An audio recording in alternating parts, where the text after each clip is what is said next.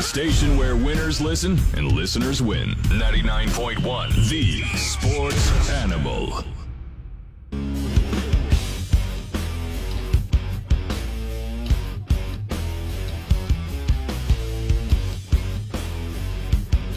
Sports Talk continues with Jimmy Hyams. I'm John Wilkerson. Always a pleasure when we get to say hello to our good friend, SEC replay official Gerald Hodges. He joins us for the remainder of the program. And if you have a question or comment about the rulebook from this past weekend, 656-9900, 656-9900. Star 990 is free for AT&T and U.S. Cellular customers. The toll-free number, 1-866-656-9900. Gerald's appearance brought to you by A.G. Hines Company, providing building materials since anyone can remember.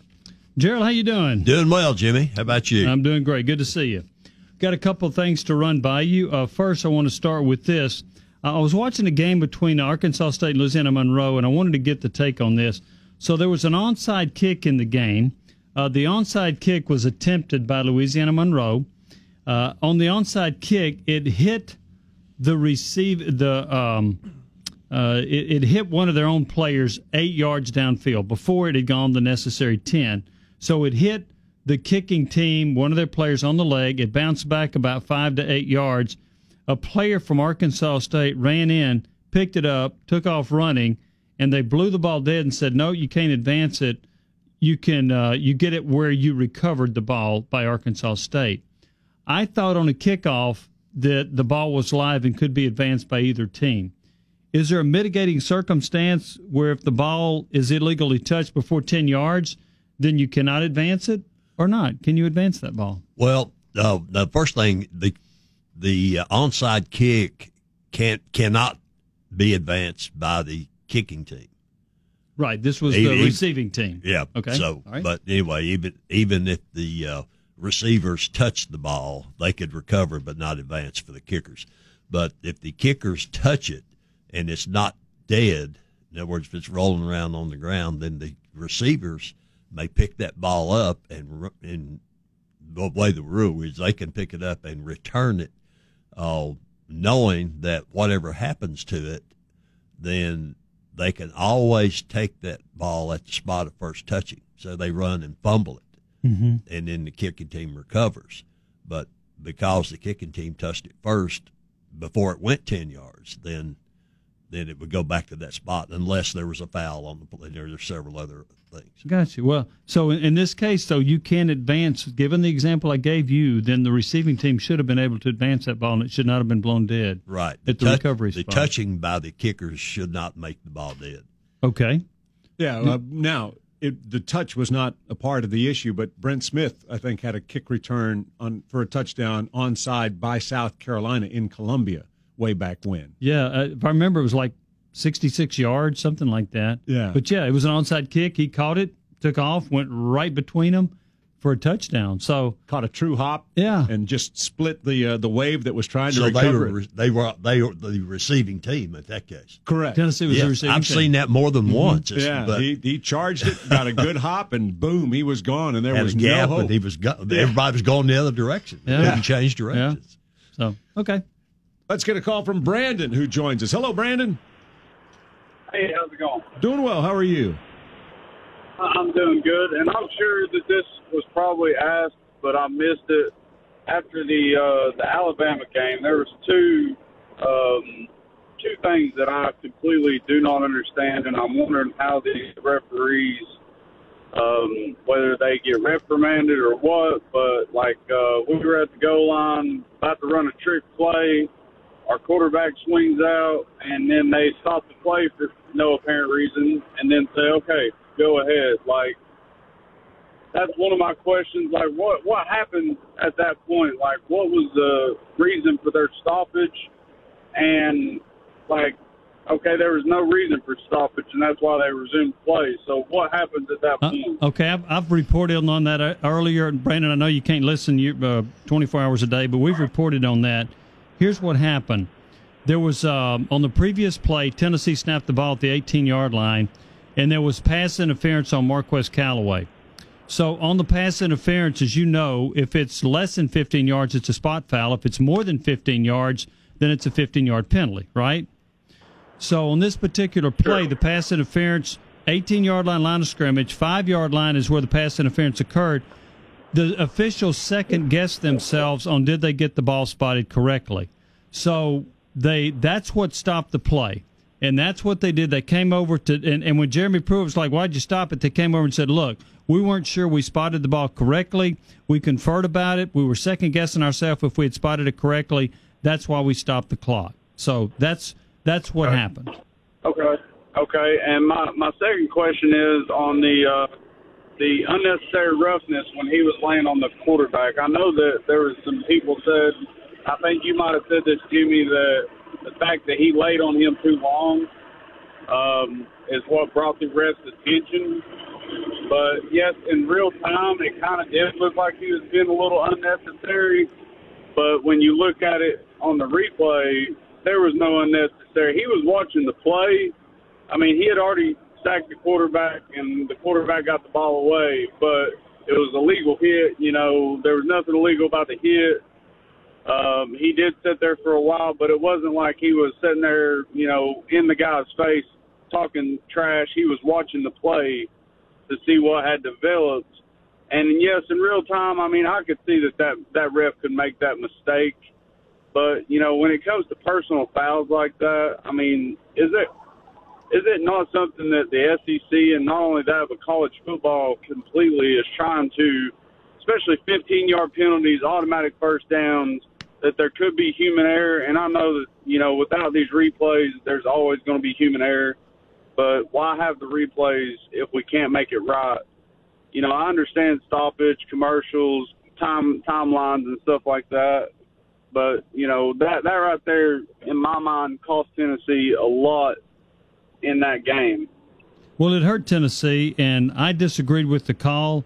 Brandon, I thought what you could have done was the official should have come over and said, hey, I don't want to see you do that again. It was a very light push. It did not deserve, in my opinion, a personal foul. You could have had preventive officiating by just saying, I don't want to see that again, and let it go. Now, if he did it again, okay. But I did not think that merited a flag, my opinion. Yeah, and when you take a look at the chuck that was delivered on Brian Maurer earlier in the game by an Alabama defender, I thought that was more egregious in terms of just completely and totally unnecessary. It was certainly a much harder hit. Yes. The force of the hit was unquestionably harder. The debate was whether he took one step or more. Mm-hmm. If you take one step, you're okay. And when I looked at it, I thought it was close between a step and a half. But Brandon, I didn't agree with the call. I thought they should have let it go. I thought they should have told Taylor, we don't want you shoving the quarterback when you got up. But that shove was not, in my opinion, to the degree of calling a personal foul. Honestly, he wasn't shoving him. He was just standing up, and I mean, his hand happened to go on the. No, wait a minute. Now, there was some shove when he got up. As he got up. Yeah, but it didn't deserve a foul. But yes, he pushed the quarterback down a little bit when he got up. To me, it looked like he was using the quarterback as a stepping stone to help himself back up. Yeah, he did with a little bit. Yeah, there might have been some shoving. Yeah, but he was using him to stand back up. Yeah. So anyway, but that's just, you know, I see that in the NFL they're making a lot of changes to this stuff, and I'm just wondering from the standpoint on NCAA whether coaches are going to get like one challenge or something like this. Okay, and that's a different conversation. Yeah, whether or not they would get to challenge anything.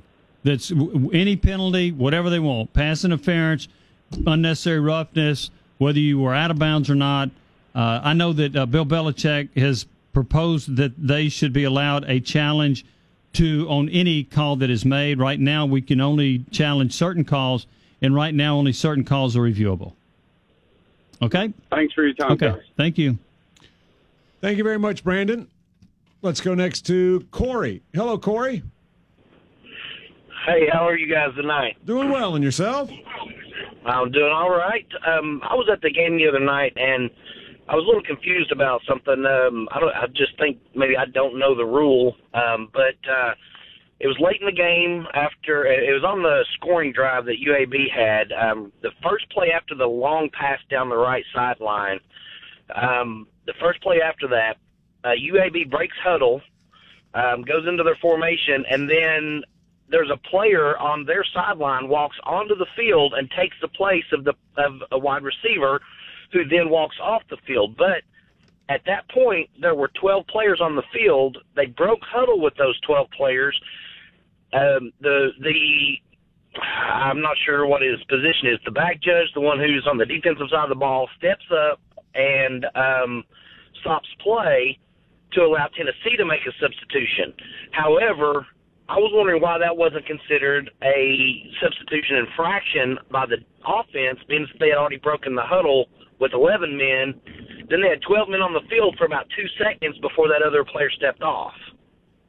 Okay, Corey. The way the rule reads, of course, you cannot have more than 11 players in the huddle for more than 3 seconds. In other words, they give them 3 seconds to basically figure out who's coming out of the game.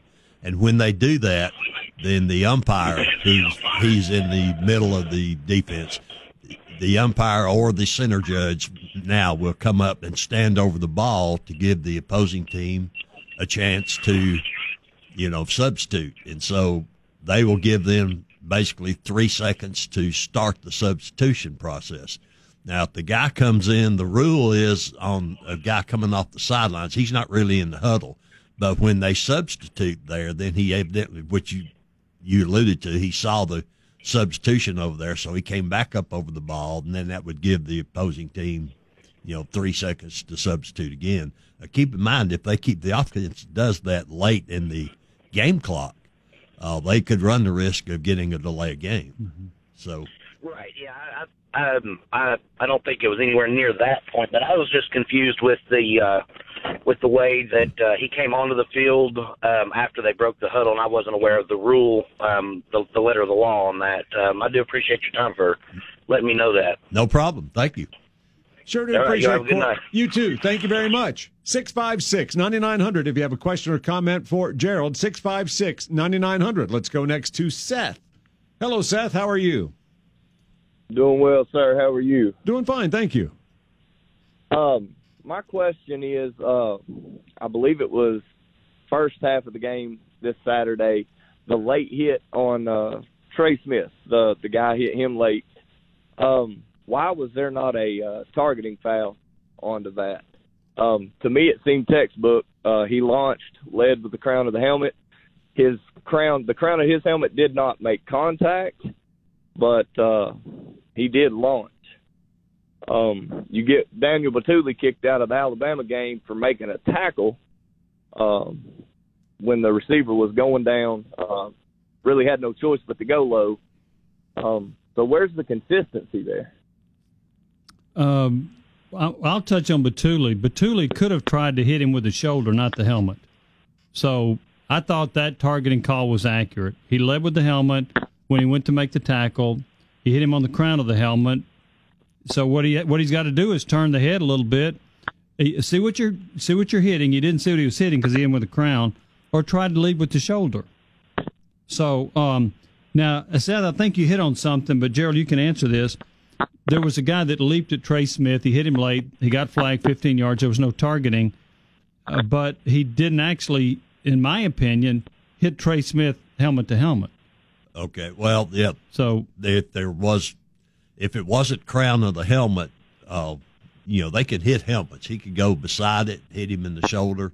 I didn't get to see the play itself, but if it was not crown of the helmet, you have to have all three of the indicators of targeting, not just the launch. It could have been a launch or lowering his head, but if he didn't hit him with the crown of the helmet, if he hit him in the shoulder or something like that, then and you said they did call a late hit. Yeah, and it was obviously it was a late hit, and they just didn't call targeting. Right. But I thought he shoved him. I didn't think he hit him crown of the helmet. Right. That was what I thought. Seth, isn't that what you saw? Yes, sir. There was no contact with the crown of the helmet, but I thought, and that's my ignorance on the ruling. I thought if they launched and led with the crown of the helmet, that fell under targeting. I didn't know there had to be contact with the crown. Right. No problem. You're not alone in not understanding targeting. There's a lot of people around that don't. It's Seth. It's a hard one to figure out because we've I've seen a lot of calls I thought should have been that weren't, and vice versa. And you took part with another group of media members, and you all were tested by Steve Shaw as to what was, what wasn't. Right. We did this in Destin at the SEC spring meetings. There were like 12 members of the media there, and he showed us maybe 8 or 10 plays. Not one play did we vote 12-0. There was a difference on every play about what was or what wasn't targeting. So, Seth, it's not an easy call to make, but we in the media, and I missed 2 of them. I was embarrassed about that. I thought I knew the rule, but you probably did pretty well. I was 10 out of 12. That's pretty good, or whatever it was. Yeah, I missed 2 of them, and I was like, ugh. So, anyway, But again, nobody out of the media, we didn't have a 12-0 vote on any of them. Not one. Yes, sir. Thank you, sir. Okay, thanks, Seth. Sure do appreciate it, Seth. We'll get a break. We've got more with Gerald Hodges to join us, 656-9900, 656-9900. His appearance brought to you by A.G. Hines Company, providing building materials since anyone can remember. This is Sports Talk on 99.1, The Sports Animal.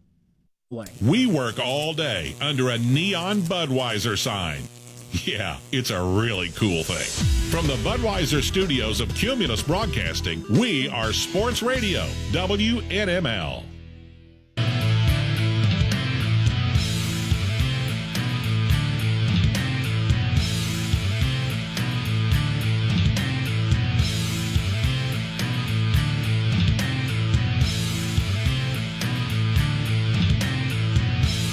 Our guest is SEC replay official Gerald Hodges as you listen to Sports Talk. To join us, 656-9900, 656-9900. Let's go to Steve. Hello, Steve. How are you?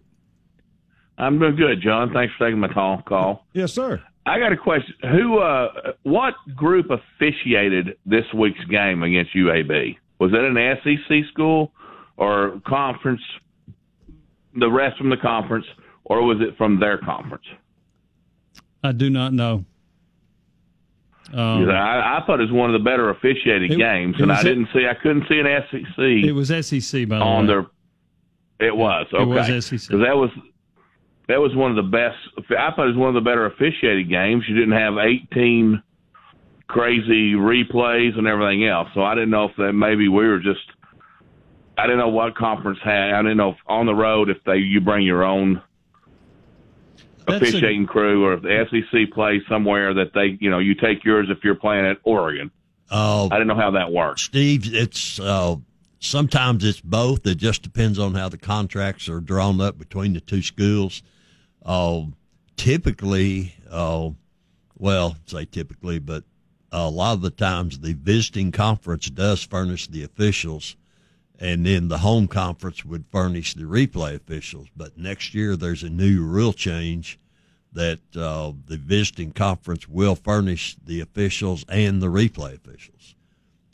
Okay, because I thought it's actually to enjoy. Of course, it's always nice when Tennessee wins because I'm a homer.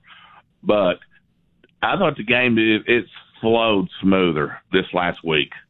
Well, and it was nice to sit and go, wow, that's nice not to have overturns and replays every time you turn around.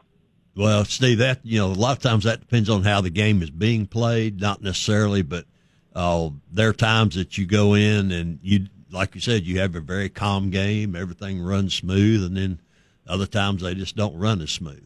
Jerry, you've had games with no stoppages and some games with 5 to 7 stoppages, right? Yeah, fortunately I hadn't had 7 yet, but I've had 5, and you just never know. It's the old Forrest Gump deal. You sit down, and, it's like a box of chocolates. When you open it up, you never know what's going to happen.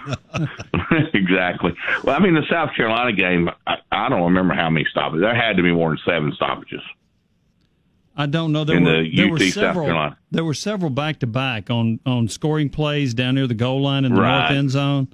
And now, in my opinion, although the stoppages can create a little bit of concern, I thought they got them all right, which is the bottom line. Well, I did. I do. I do believe that. I think they did get them correct. But it just seemed like if you're just a fan sitting trying to watch the game, that, my gosh, sometimes it's especially off the commercials, that you're going, man, let's just play the game. Yeah. Let's go back to 1980 and not worry about if an official makes a mistake or not. Let's just trust the game. But I appreciate your time. Thank you very much. Thank you, Steve. Sure do appreciate it, bye-bye. Steve. Let's go next to Ken. You're on Sports Talk. Hello, Ken. Hello. Hi. Hey, did you get a chance to see the Florida Georgia game? I saw some of it, not all of it. In the first quarter, there was a play where Georgia threw a ball, and the receiver kind of cradled it up underneath him, and as he caught it, he rolled over, and the ball hit the ground twice, and then as he rolled over, the ball came out of his hand, and they called it a catch, and then they went to replay, and it was all the people on the TV's like, yeah, they're going to overturn that. That's not a catch. That's not a catch. That's not a catch. And then all of a sudden, and I'm looking at it, and they keep showing the play over and over. The ball clearly hits the ground twice, and as he rolls over, the football comes out of his hands, and then he grabs it and retains possession of it. And sure enough, they called it a catch. Did you happen to see that play? No, I've heard about it. I never did see it, unfortunately. I need to go try to find it. I will tell you what the rule is on that. If a player has control of the ball, a slight movement of the ball, even if it touches the ground, will not be considered loss of possession. He must lose control of the ball in order for there to be a loss of possession. Again, since I didn't see it, I really don't know if there was loss of possession, but this rule says that even if it touches the ground, it's not considered loss of possession. He has to lose control of the ball. So I guess I need to go back and see it. I'd like to see that and see if they got it right. Because like I said, I know the ground thing is not that important, but when he rolls over, the ball actually comes out of his hands, and then he reaches up and grabs it again and pulls it back to him. So Okay. is there two separate things there where, like if the ball had never touched the ground and he loses control of it and then still grabs it and pulls it back into him, I understand that being a catch, but it just seemed like it, in a complete motion that it just wasn't a catch, and I don't know, if the replay official saw that or who was the replay official on that one? Can't get into that. You can't get into that? Yeah. Okay. All right.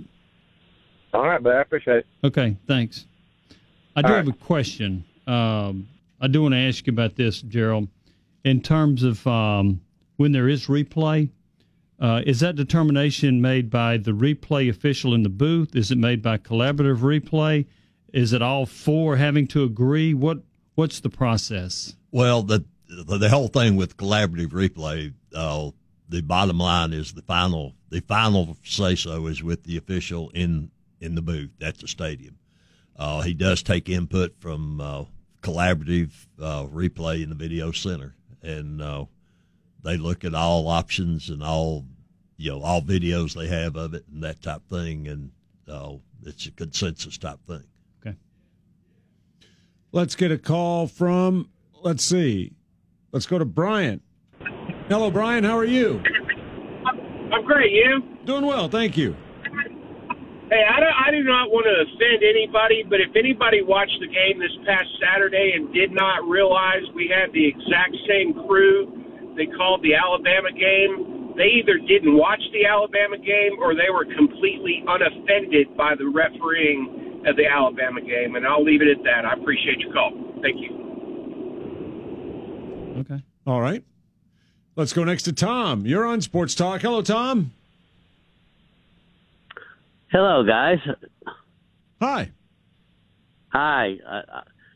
I don't have anything as dramatic as the last caller, although I think what he said is interesting.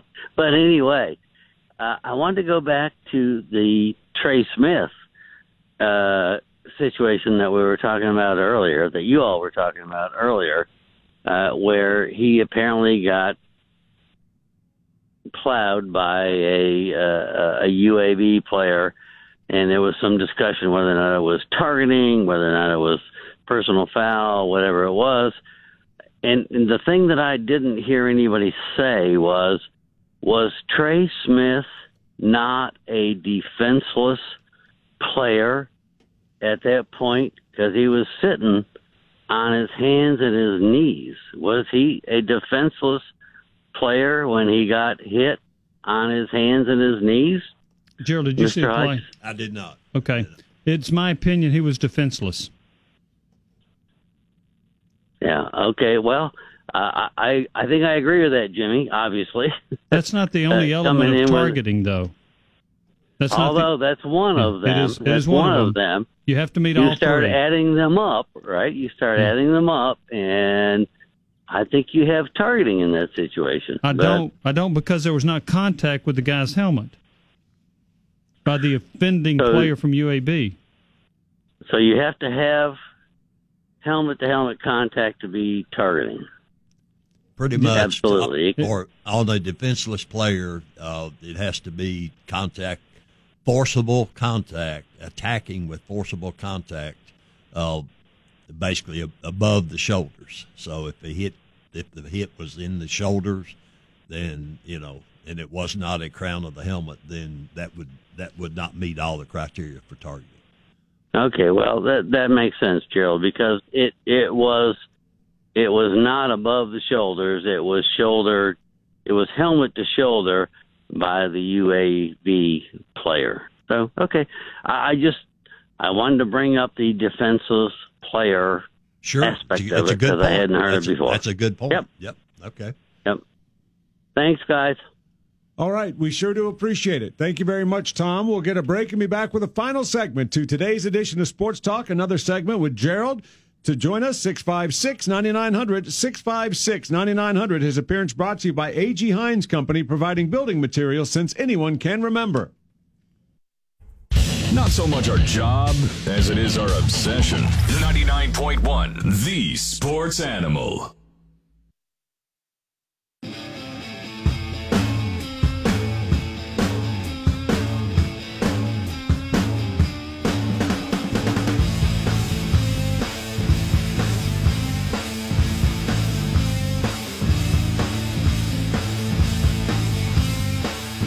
Segment to today's edition of Sports Talk, a final segment with SEC replay official Gerald Hodges. His appearance brought to you by A.G. Hines Company, providing building materials since anyone can remember. Do want to clarify with Brian's call. He said that the UAB game was officiated by the exact same crew that officiated the Alabama game. What you had was the same referee in Hubert Owens. You had the same umpire in Walt Hill. Every other member of the crew was different. So you did have two members that were, and I guess they would be the crew leaders, that were the same, but you had five officials that were different from the crew that did officiate Tennessee's trip to Tuscaloosa. So you had two yes, and then the other five no. Let's get a call from Bill. You're on Sports Talk. Hello, Bill. Hello, gentlemen.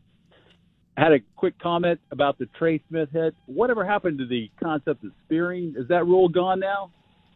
In college football, where you take the helmet, the crown of the helmet, and you plow it into someone in any part of the body? Well, that is now targeting. It has to be crown of the helmet, but spearing is just crown of the helmet to the other player's helmet, not to the other part of any other part of the body.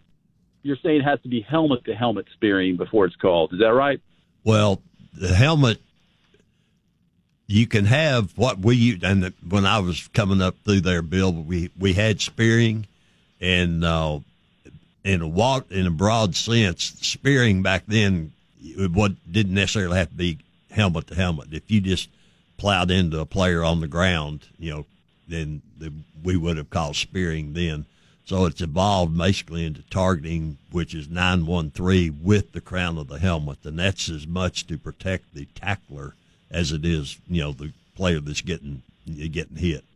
So it's still around. It's just called, targeting with the crown, with the crown of the helmet.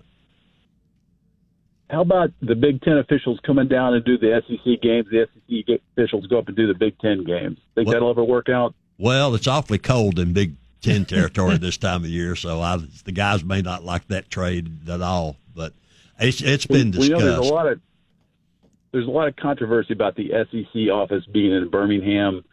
A lot of people think the calls against Alabama are very favorable. When they do call penalties against them, they usually they don't mean anything. Like the end of the quarter, they'll call a penalty or something like that. If you do the switch with another conference, you don't have that controversy of saying, well, they're biased toward Alabama. A second question, do you think the person that does the analyst on TV who explains the officiating calls, I think it's ESPN, I've never heard him once, and I think he's a former SEC official, I've never heard him once go against the official call on the play. Is he more of an apologist than he is an analyst? Well, that's everybody's opinion. That is Matt Austin, but he was a very well thought of official in the SEC. So he never said anything about officials on the field, though. That's an apologist. That's not an analyst. Well, that's a matter of opinion, and so everybody's entitled to their opinion. So I think I've heard him say I probably wouldn't have called that. That's his way of saying he didn't like the call. Well, I saw. Well, let me give you an example. What I'm talking. I'll give you a concrete example. I think it was one of our players. It was the senior Bird who got hit. I think it was in the South Carolina game. He got molested, and he says, "Well, I'm not sure that's targeting. It's an either-or call." And if you go back and look at the play, they missed the call. He would not fess up to it. He said, "Well, I can go either way." I have problems with that. You go back, and I know I'm a Tennessee homer. I'll admit it right now. But I've watched the South Carolina-Florida game. I watched the Tennessee-Alabama game. I've watched other games in the conference this season. I think there's some favoritism, and I think it would be better if the SEC office is going to stay in Birmingham, maybe to switch officials. If they're not going to leave Birmingham, maybe put it in a neutral place like Charlotte, move it to Nashville where it's more centrally located. It makes absolutely no sense other than the $1 rent thing that they get a year in their building. Yeah, that's all I had. Thank you. We do appreciate it. Let's go next to Lincoln. Hello, Lincoln. How's it going tonight? Doing well. How are you? Great. I had something I want to say, but kind of going off that last caller, there's a term, a phrase that I've heard before, and it's the refs are calling it tight today. So does that mean that it's called differently than any other time? Could be that they're just being very painstaking in their approach. And, I mean, sometimes you can get a feel that, well, for instance, if you happen to see that there would be holding at the tail end of a play or on the back end of a play that doesn't affect the progress of the game, you can get a feel for a crew that's, quote-unquote, letting them play. If you do see them just being letter of the law, then that would be their version of calling it tight. So it's just getting a feel. It's almost like whether or not you have a strike zone that is knees to shoulders, or it should be, say, from the top of the knees to the bottom of the armpits, or it's from 2 inches below the belt to 2 inches above the belt. I mean, you just get a feel for it as the game plays out. Okay. You still have the crew is doing the same job that the other crew's doing. It's just it comes down to, Gerald, their interpretation of the game they're viewing and officiating. Right, and you'll get games that you would probably have to stay on top of the players if there's a lot of chit chat going on that's not PG, that type of thing. We try to discourage that. So it's kind of like basketball. When I worked basketball, you would call, and of course in football you've got pretty much different interpretations. But in the basketball, if it got really rough, you would see them, maybe call a few more fouls and try to, keep the game from getting out of control. But I don't think it's that bad in football. But you just get a feel for what's going on the field, and you do your best, talk to the players and kind of keep order. Okay, guys. And another thing I wanted to touch on was I understand the players' safety, the hits to the head need to go. And I'm pretty sure all you guys could agree on that too. Yes, sir. Well, why not let's get rid of the stiff arm? I've seen so many violent stiff arms that, I mean, it's just crazy. I mean, and if it's so, about player safety, why not get rid of the stiff arm? I don't know if I've seen a stiff arm cause a concussion. Maybe that would be why. Could be, and that is looked down. Granted, you were seeing more and more plays called on the offensive player when it comes to a stiff arm if he grabs the face mask and twists. Correct. That's right. But at the same time, he does have, essentially, in the view of the rule book, a right to defend himself. Right, as long as he uses the open hand on that face mask. Gerald, we appreciate it. Have a great week. Thank you. All right. And so Gerald's appearance is brought to you by A.G. Hines Company, providing building materials since anyone can remember. Football Futures next.